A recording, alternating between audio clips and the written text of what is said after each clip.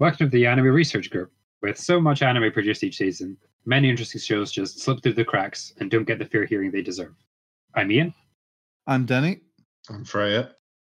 And each week we get together to give one show its chance, watch the first few episodes, and discuss what we thought of it. This week, Star Driver, 2010 Studio Bones production. And yeah, oh boy, this was my suggestion, and it did not turn out as well as I'd hoped. It ran from October 3rd, 2010 until April 4th, 2011 for a total of 25 episodes.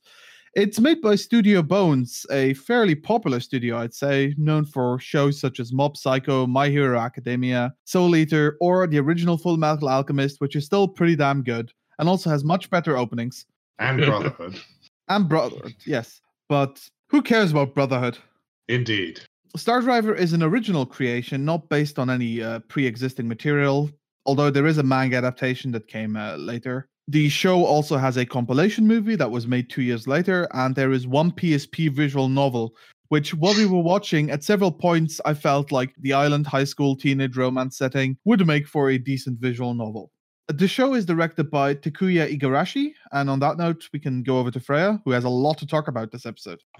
Yes, though now that I've said that, I will fail to live up to what I've said. So, Takuya Igarashi, a name I recognized when I was looking at this, which hasn't happened that many times. I'll go from least interesting to most interesting in terms of what he worked on, but I'll start off with his origins. He worked on Sailor Moon at Toei, and in particular he worked with our old friend Kunihiko Ikuhara. Ikuni-chan! And was very heavily influenced by him, which is a thing. You know, I'm gonna go on a tangent here. Go ahead. I consider Ikuhara and Shimbo to be like two sides of the same coin, because they're both very heavily influenced by Osamu Dezaki. They both go on to be very heavily influential in the anime industry stylistically. Ikuhara by collaborating with people, and Shimbo by more or less having his own school where he tells people what to do. And then after that, Ikuhara fails to get work for years and has trouble getting his projects greenlit because he's an auteur, I guess. Less so these days, and is very collaborative and likes to bring up the people around him. And then there's Shimbo, who stopped making anime 13 years ago, does random storyboards these days, but plasters his name all over everything from Studio Shaft while making lots of money from it. All right, diversion over. Years later, he's made quite a few shows that I think are quite popular in the West. So Soul Eater, and this is the one he's probably most famous for, Ouran High School Host Club. To be fair, that is a pretty damn good show. It's decent. I like it. I endorse Ouran High School Host Club for president. I think it's better suited to his skill set than this show was. And I'll use Ouran to highlight some of his key things. He likes to play around with backgrounds a lot, so there's a lot of different styles of backgrounds. The framing, the characters sometimes disappear into the backgrounds. The backgrounds are sometimes made so that they overwhelm them. There was an example of that in episode 1. And now that I've said all that, you can really tell that he only storyboarded the first episode of this, and not episodes 2 and 3. Yeah, episodes 2 and 3 are very monster of the week. Well, I don't mean that. I mean, you can tell stylistically, the first episode looked so much more interesting, especially in terms of the backgrounds. Yeah. His other major thing is having really stupid facial expressions, which Ouran is a very good showcase of that, I guess. Well, it works better in a comedic setting. Yes. I noticed at several points, in Ouran, a recurring thing is the text in the background popping up to highlight. Yes. I will always remember the first episode of Ouran where there's an arrow pointing towards the way it's drawing attention to it before anything happens to it. And it just builds this really nice sense of tension. Whereas here, we just occasionally get a whole bunch of pink text thrown.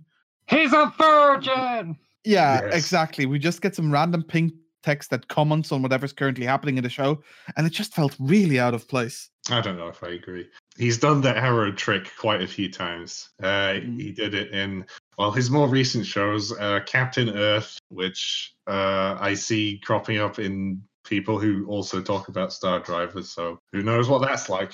It was another show I thought to suggest, but I'm probably not going to now. Well, it depends. And then he's directed all of Bungo Stray Dogs, which I think was popular in the West, Yes, but I'm not yes, sure. it was. Yeah, Yes, it was. and I know very little about it. And then just to shout out this last thing because I'm interested in it and it's on my list. He co-directed Oja Majo Doremi with Junichi Sato, who I'm sure we'll be talking about at some point. I remember seeing Doremi when I was younger. boy. It was like after. It was like on between Pokemon and Dragon Ball Z. They just had here's some anime for the little girls. Here's some Doremi. I thought you were going to mention like Tomorrow's Nadia, but then I realized that isn't the good one I'm thinking of, which is The Secret of Blue Water. So, moving on. For once, equally interesting is our writer, Mhm. Yoji Enokido. So, again, I'll go from least interesting to most interesting.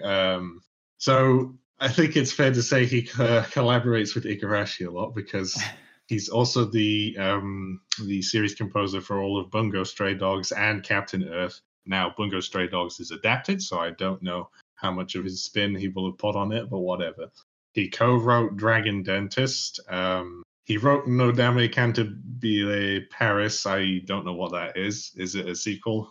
Yeah, it's a sequel, whether in France. He wrote episodes 2, 7, 8, and 11 of Evangelion, which is funny because 7 or 8 are in the period where it's like trying to be a normal mech show for a bit. And episode 11 is maybe one of the funniest episodes of anime I can think of off the top of my head. Okay. He also did the series composition for Oran, like I said, with collaboration. He wrote Sailor Moon Supers. Now we get to the more interesting stuff. He wrote Die Buster, the sequel to Gunbuster, which I'm sure we'll be watching at some point. Yes, I've like on my continued watch through of everything Tomiyuki's ever done. I'm sure I'll eventually get to Gunbuster and Die Buster. And he wrote the script for the Fooly Cooly, the old Fooly Cooly. It's Fooly Cooly is a work of art. Yes. Now, I haven't read the manga, so I don't know. The manga is fine. Okay, so he improved it. There you go. There's a certain recurring theme of shows about teenage romance, isn't there? And sexuality. Oh, yeah. And then finally, and most importantly, he wrote Utena, which I guess goes to show that when he's paired with somebody who knows how to make a good show, he's better. His work will come out better. I mean, he also apparently wrote the script for Redline, which Redline is an amazing movie, but the script wasn't its strongest part. I mean, it was fine. Yeah. I mean, it does what it needs to do, which is give me a reason to watch an hour-long race. Yeah. Whereas Utena is like, you know how this show is trying to tackle a million different themes? Yeah. Utena is like that, but good. Yeah. I mean, applying the theme discount Utena to this show, I don't think. Maybe. I think discount Ikuhara is better.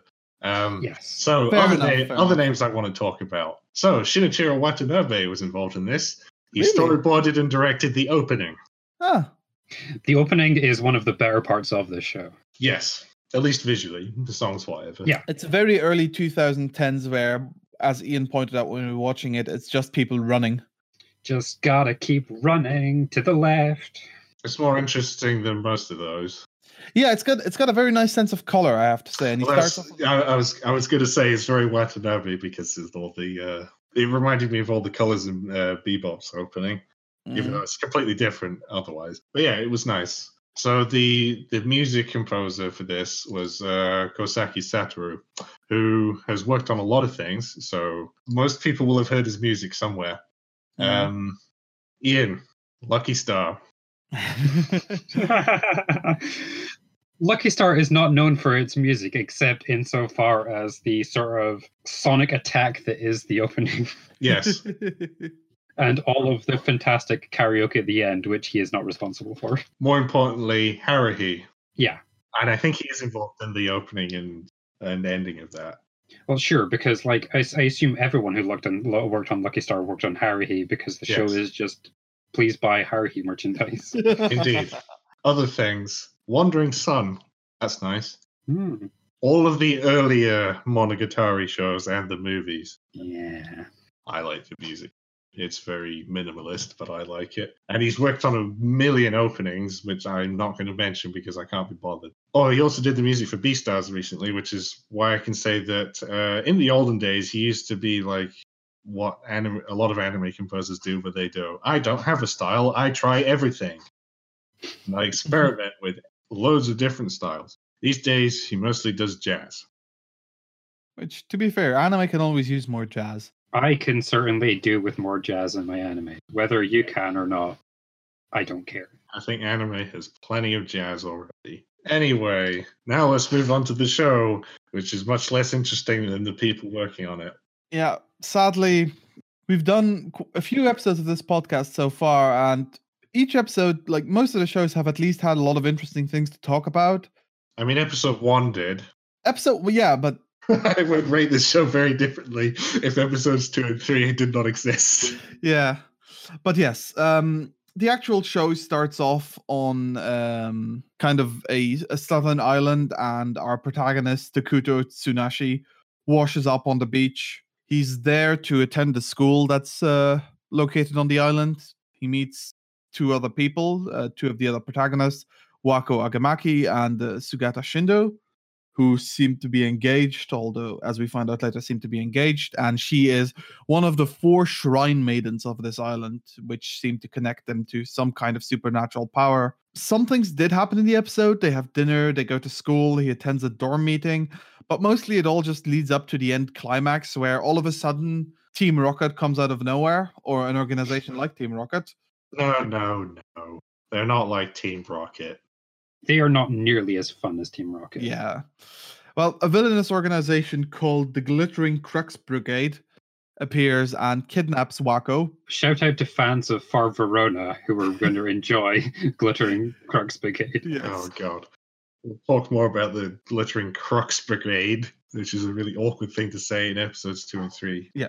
But Takuto tries to rescue her. They go down into their villainous lair where a bunch of creepy mannequins, mech-sized creepy mannequins. Yeah, I mean, that was a nice visual. Are arranged in a diorama around a casket.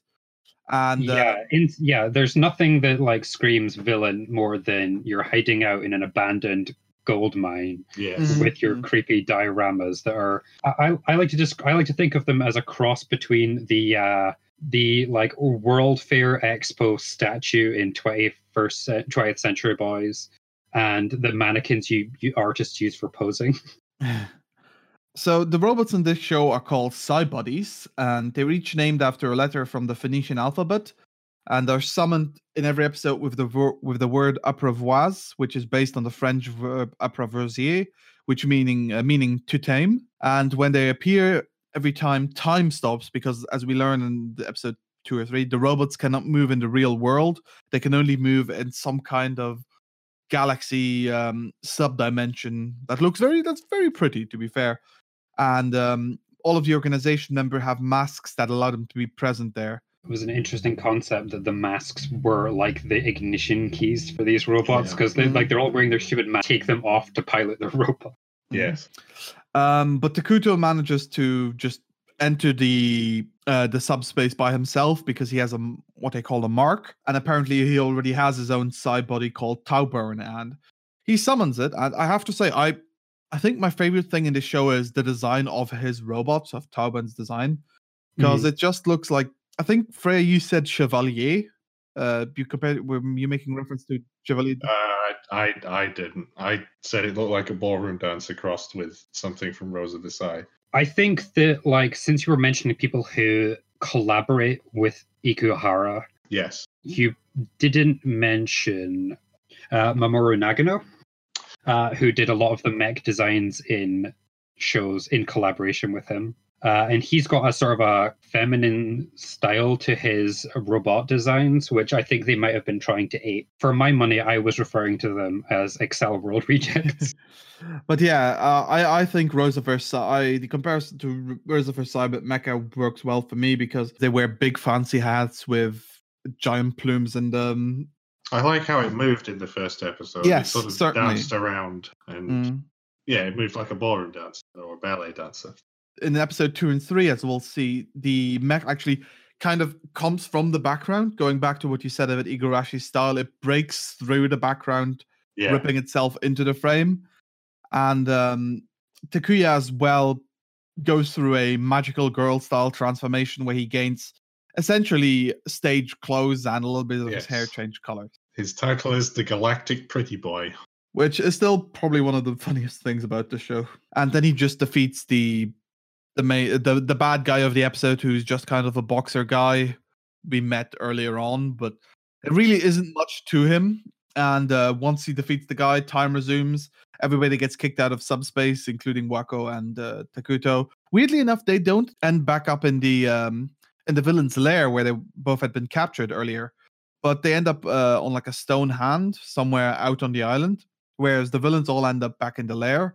And the guy who lost the fight earlier he gets his essentially pilot's wings ripped off his chest and expelled from Star Driver class, which is a big blow. As Freya said, this is a pretty decent first episode, all things considered. Like, it's not terrible. I like the dynamic between the three main leads, which will lead into my disappointment with episodes 2 and 3.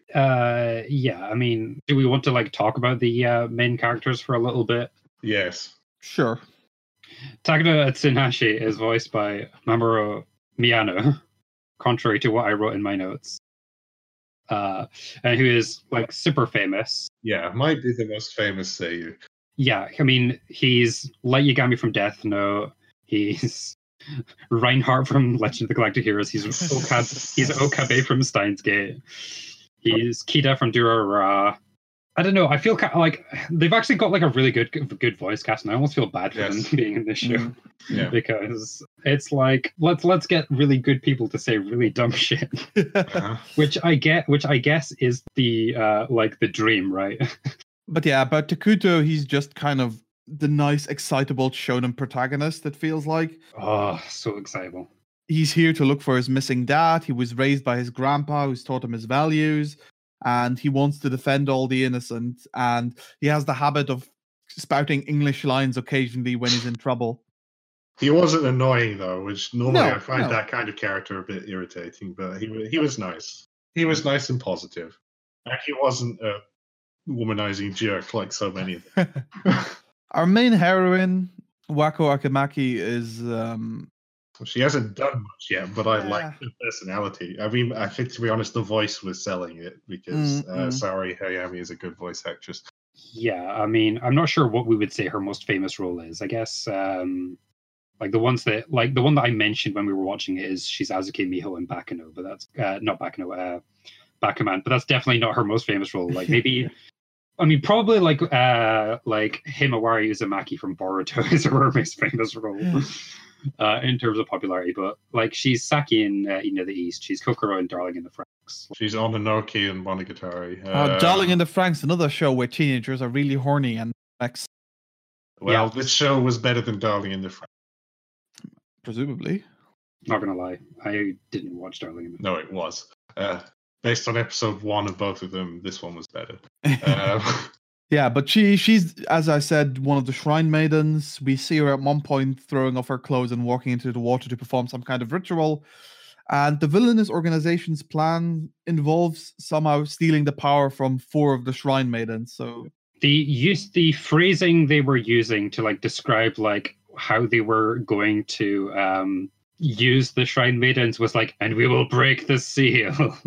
It's like, I wonder what that's a euphemism for. It's an extraordinarily clumsy euphemism that made me laugh. Yes. I think that might be the best way to describe a lot of the show, except the "it made me laugh" part. You described it prior to the start as maybe you didn't describe it, someone else did, as a Magical Girl mecha show, which I disagreed with. But after watching it, I kind of see where they're coming from. It's a monster of the week. He's a bishy.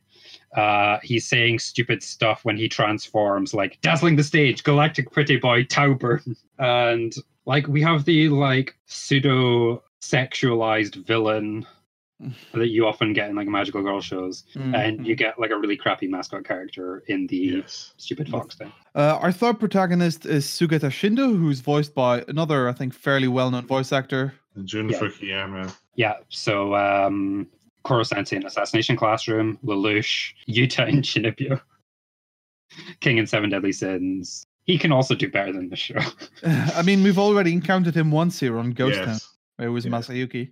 He was kind of the most interesting one of the three because, like, he's a rich boy, I guess, but he's very like reserved and quiet, and he even gets told off for it in the second episode. Yeah, the only thing that I found a bit odd is that he has his two maids and kind of anime maid outfits, which fine, that's one thing.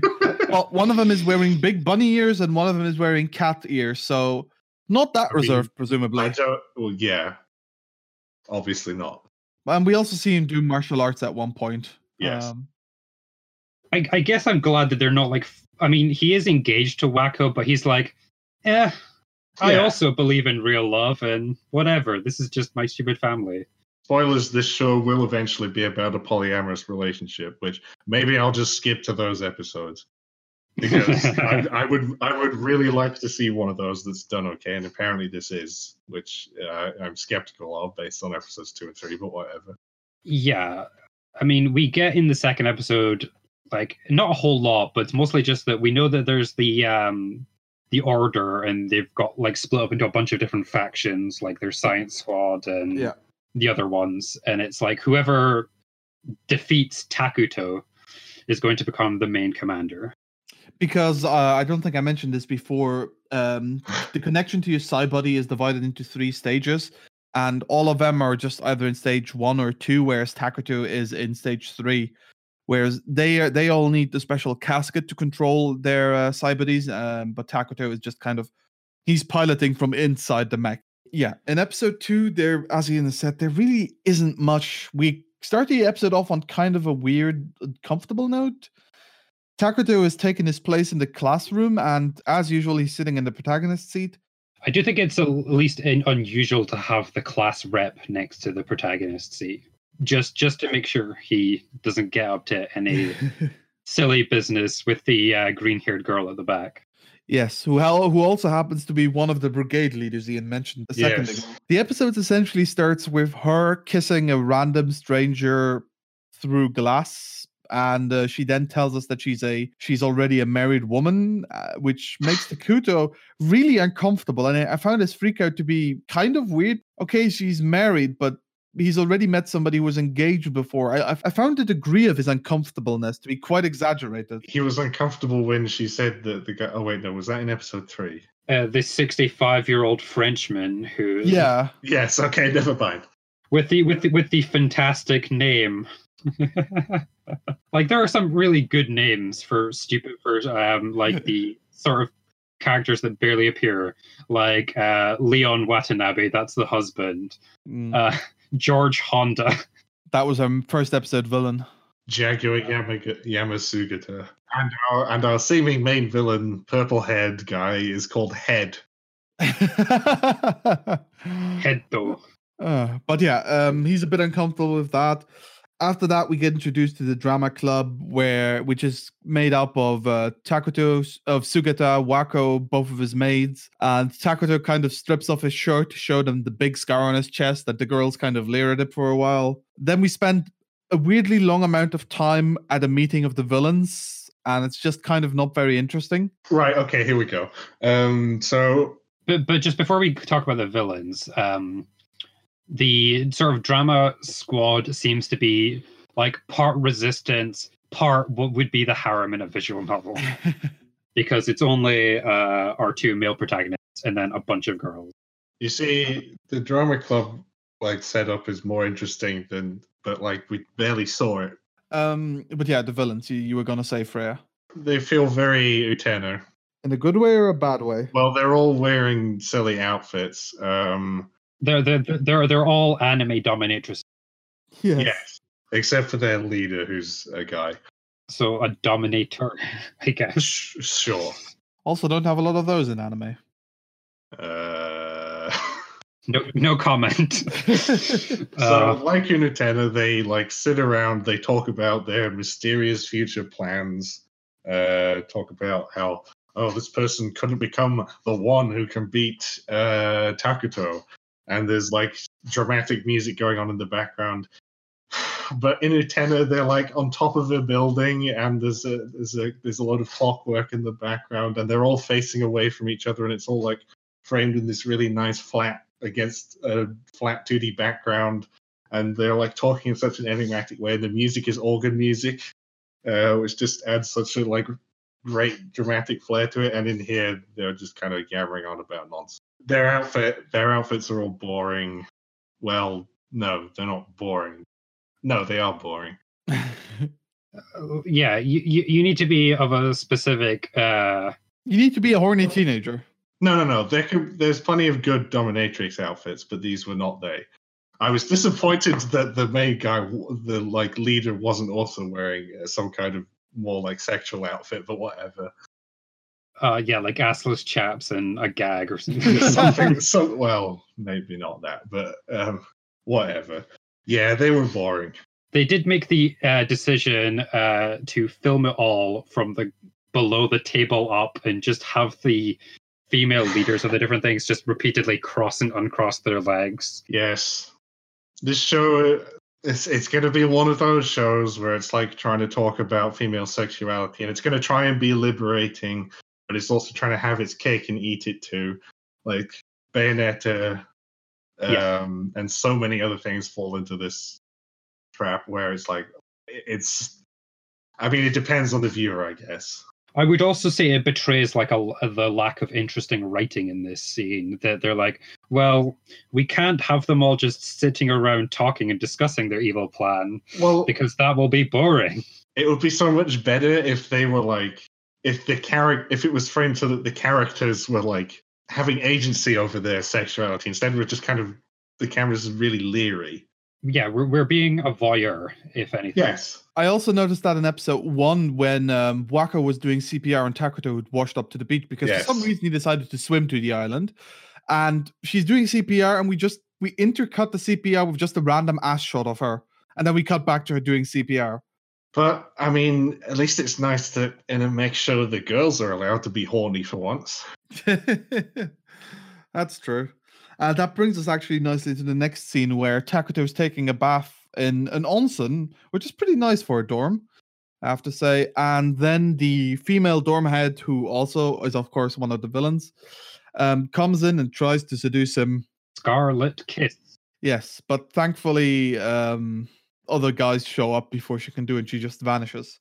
Our episodic villain again, well, I mean, technically she's really the villain, but the person he fights is again kind of a nothing character. He has a motorcycle. That's his character. There's jokes about him being a virgin, and he compensates for that with like motorcycle rides and whatever. It's like, yeah, that's where the pink text I mentioned comes up. He's driving his motorcycle and going, oh yes, and then the text just throws up virgin ? I felt it was really out of place. I didn't hate the decision to have the motorcycling guy's mech also just be a motorcycle when he puts his hand out. that I felt like that was a consistent thing that worked for me thematically. Just like how in episode 1 the boxer's mech was kind of like a bull, somebody who charges ahead a lot. The fight is kind of boring compared to episode 1. Yes. I mean, I'm usually not that invested in mech fights anyway, but in episode 1, at least the protagonist's mech moved in an interesting way, and it was the first time it happened, and the environment's really pretty. I wouldn't mind having actually a statue of that mech, like a figurine, because it looks just really cool. Of the start of Tauburn, not whatever was in this episode. For the third episode, it's focused around her name is Kanako Watanabe. She's the green-haired student that sits behind Takuto and who is married to the French businessman. Well, is he French? He lives in France. I assume he's French. It doesn't matter. Yeah. AKA president. like the whole setup for this episode is what I would call filler. In that they're just saying like, well, Takuto really needs money to eat and do all those other things that humans require. So come to my luxury cruise ship and clean my pool. I wouldn't call it filler because they're establishing a lot of stuff about her character, which presumably will be important later. But... It's not that the episode is filler in the context of this show, but in other shows, this is a filler premise. Certainly. But yeah, they get on the boat, which is called the Thunder Girl, and we see that they're there to clean her pool, as Ina said, in which also there lives a pet crocodile, because of course there is. We see two of her assistants, whose name I can't remember, and I'm not sure they're important enough to be worth remembering. One of them is just sword guy who does kendo, and blonde girl. Oh, the blonde girl is called Simone. Is that what she was called? All right. Oh, sorry. Aragon Simone. But yeah, we learned that Kanako is she's like a genius, like a stock market genius. She really doesn't play that big of a role in this episode, besides spurring Kendo guy to fight twice for her. Yeah, she sets up this fight and then gets bored and goes out to have a lie down. Yes. Yeah. Because apparently they're both not giving it their all, and it's boring because they're not fighting to the death. And the Kendo guy, of course, turns out to be this episode's enemy Cybody pilot, and they engage in another sword fight, just this time with giant mechs later on. They just kind of gets every time the villains activate a new Cybody, everybody just kind of conveniently gets summoned to the subspace. There isn't really a need for them to kidnap anybody or try and get them into abandoned places. I was thinking about how much more I would enjoy this if this were like a Power Rangers type show, and this is a thing that you see in those types of shows, like for example VR Troopers. Like they don't fight in the real world, they fight in the VR world. Or in like Akiba Ranger, they always go to like the abandoned like alleyway, and that's where the fight happens. They defeat the episode's villain, and then there's some texting between Wako and Takuto that's really not worth mentioning. Currently, Wako is just the damsel in distress with very little direct agency over any of the action. And that's how episode 3 kind of ends on a dull note. Because it is, as episode 2, just another Monster of the Week episode. I mean, they're like doing the classic thing of they're talking about mysteries in the background and they're setting up the more important villains for later. But yeah, the actual conflicts are very boring. And they're focusing on characters that are just not very interesting. The show probably would have been stronger if the first episode had been a 2-parter where they'd just taken their more time with each thing. And then the third episode could have been fine as a Monster of the Week episode, because we've done our plot setup. Now we establish the status quo, and then we can deviate from that later on. Utena has 5, I guess, opposing swords people. This show has like 9 different members of the villainous organization who are all going to get dealt with. I think that it's going to like transition at some point. Yeah, definitely.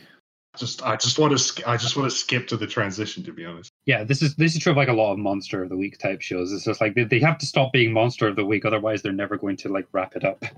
But like Princess Tutor is a Monster of the Week show for a bit, but those episodes are good and they set up lots of stuff for later and they set it up well. And same for Utena. Even Evangelion's like that.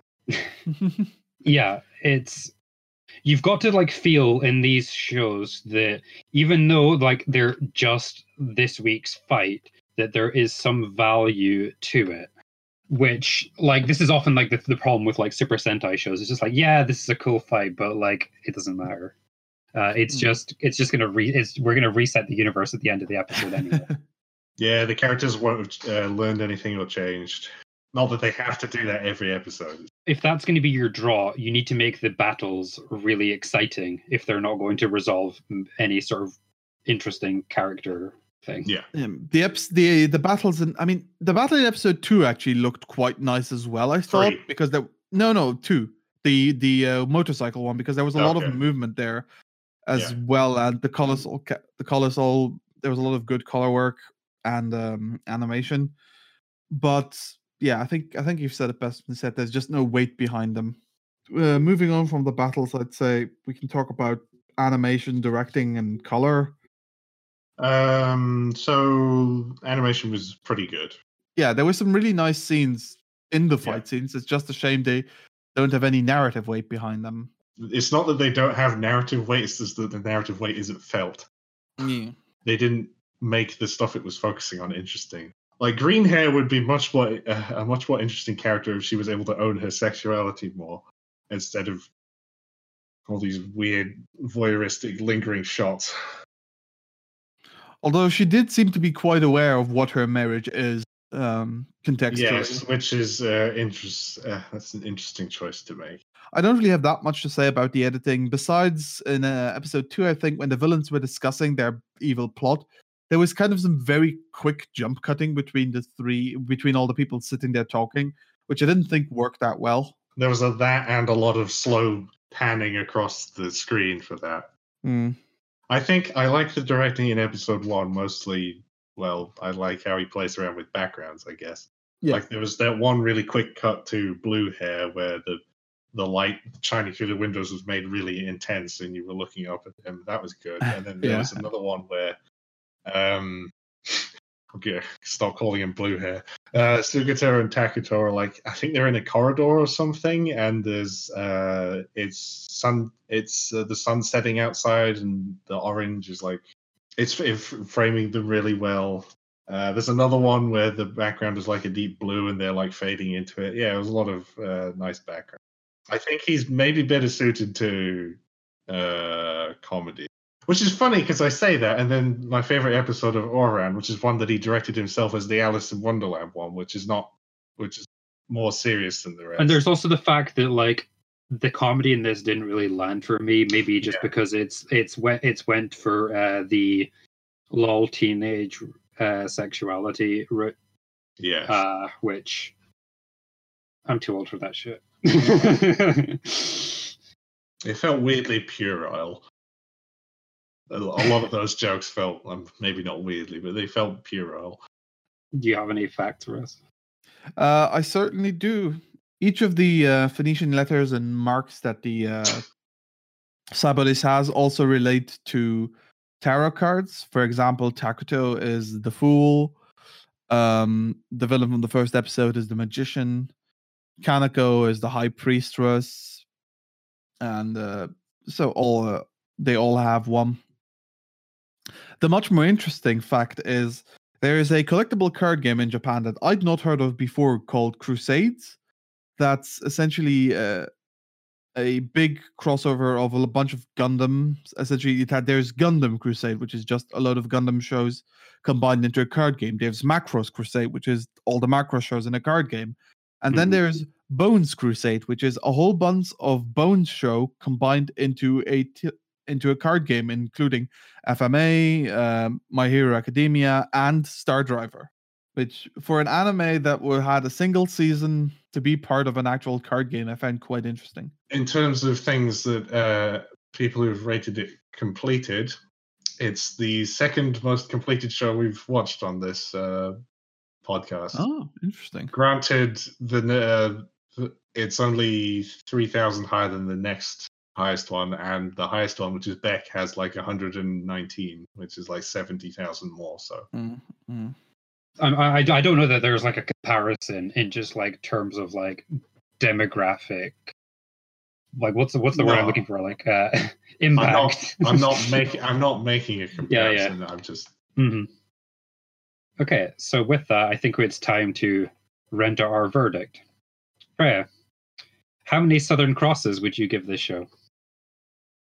I give episode 1 3, but since it's 3.5, since it's 3 episodes, it's 2. Okay. I will read up on what people think of the polyamorous stuff later, and maybe just skip to that, see how it's done. All right, Denny, how many Southern Crosses would you give it? As this was my show, I have to say, while we're not supposed to bring in too many expectations for each of the things we put up, I had seen some things and I'd read some things, and it just felt like such a me show. It's We never even mentioned the girl in the golden cage that sings a music number about the world being monochrome, but it wasn't really that important in the first 3 episodes. It wasn't, and I thought like for sure she was singing the ending of the show, but like their ending wasn't as good as I thought that. Like it felt like the ending of an anime. But yeah, so like because I like musicals, I like giant Manx, I like stupid anime, and this felt like the kind of stupid I'd enjoy. But after everything you've just said, as you've heard for yourself, it's just not that interesting. Nothing really grabbed me beyond the main character's mech design. So I think I'd also give these first 3 episodes a 2. And what did you think about it, Ian? As I said when we were watching it, if this were just me watching it by myself, I wouldn't have finished the first episode. I would have stopped maybe 2/3 of the way in it, thrown it in the dropped pile, and never thought of this show again. And since episode 1 we've argued is the best episode, the whole show goes in the bin. Like I'm not quite sure if I want to give it a 1. That feels a bit harsh, but it's your rating. Yeah, maybe 1.5 is where I feel that I'm going to stick, because like I zoned out multiple times during this watching. So our average is 1.83. Well, we can always hope that next week we'll have a better show. And so what will we be watching next week, Freya?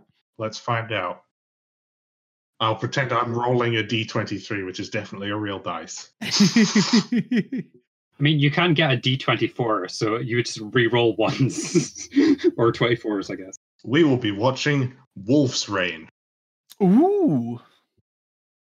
I don't know why it sounded like that. A show that was very popular in the early 2000s. Yeah, I can mark this one off my to watch then. All right. I guess, yeah, that's the end. That was the worst ending to a show. Yeah. Ever.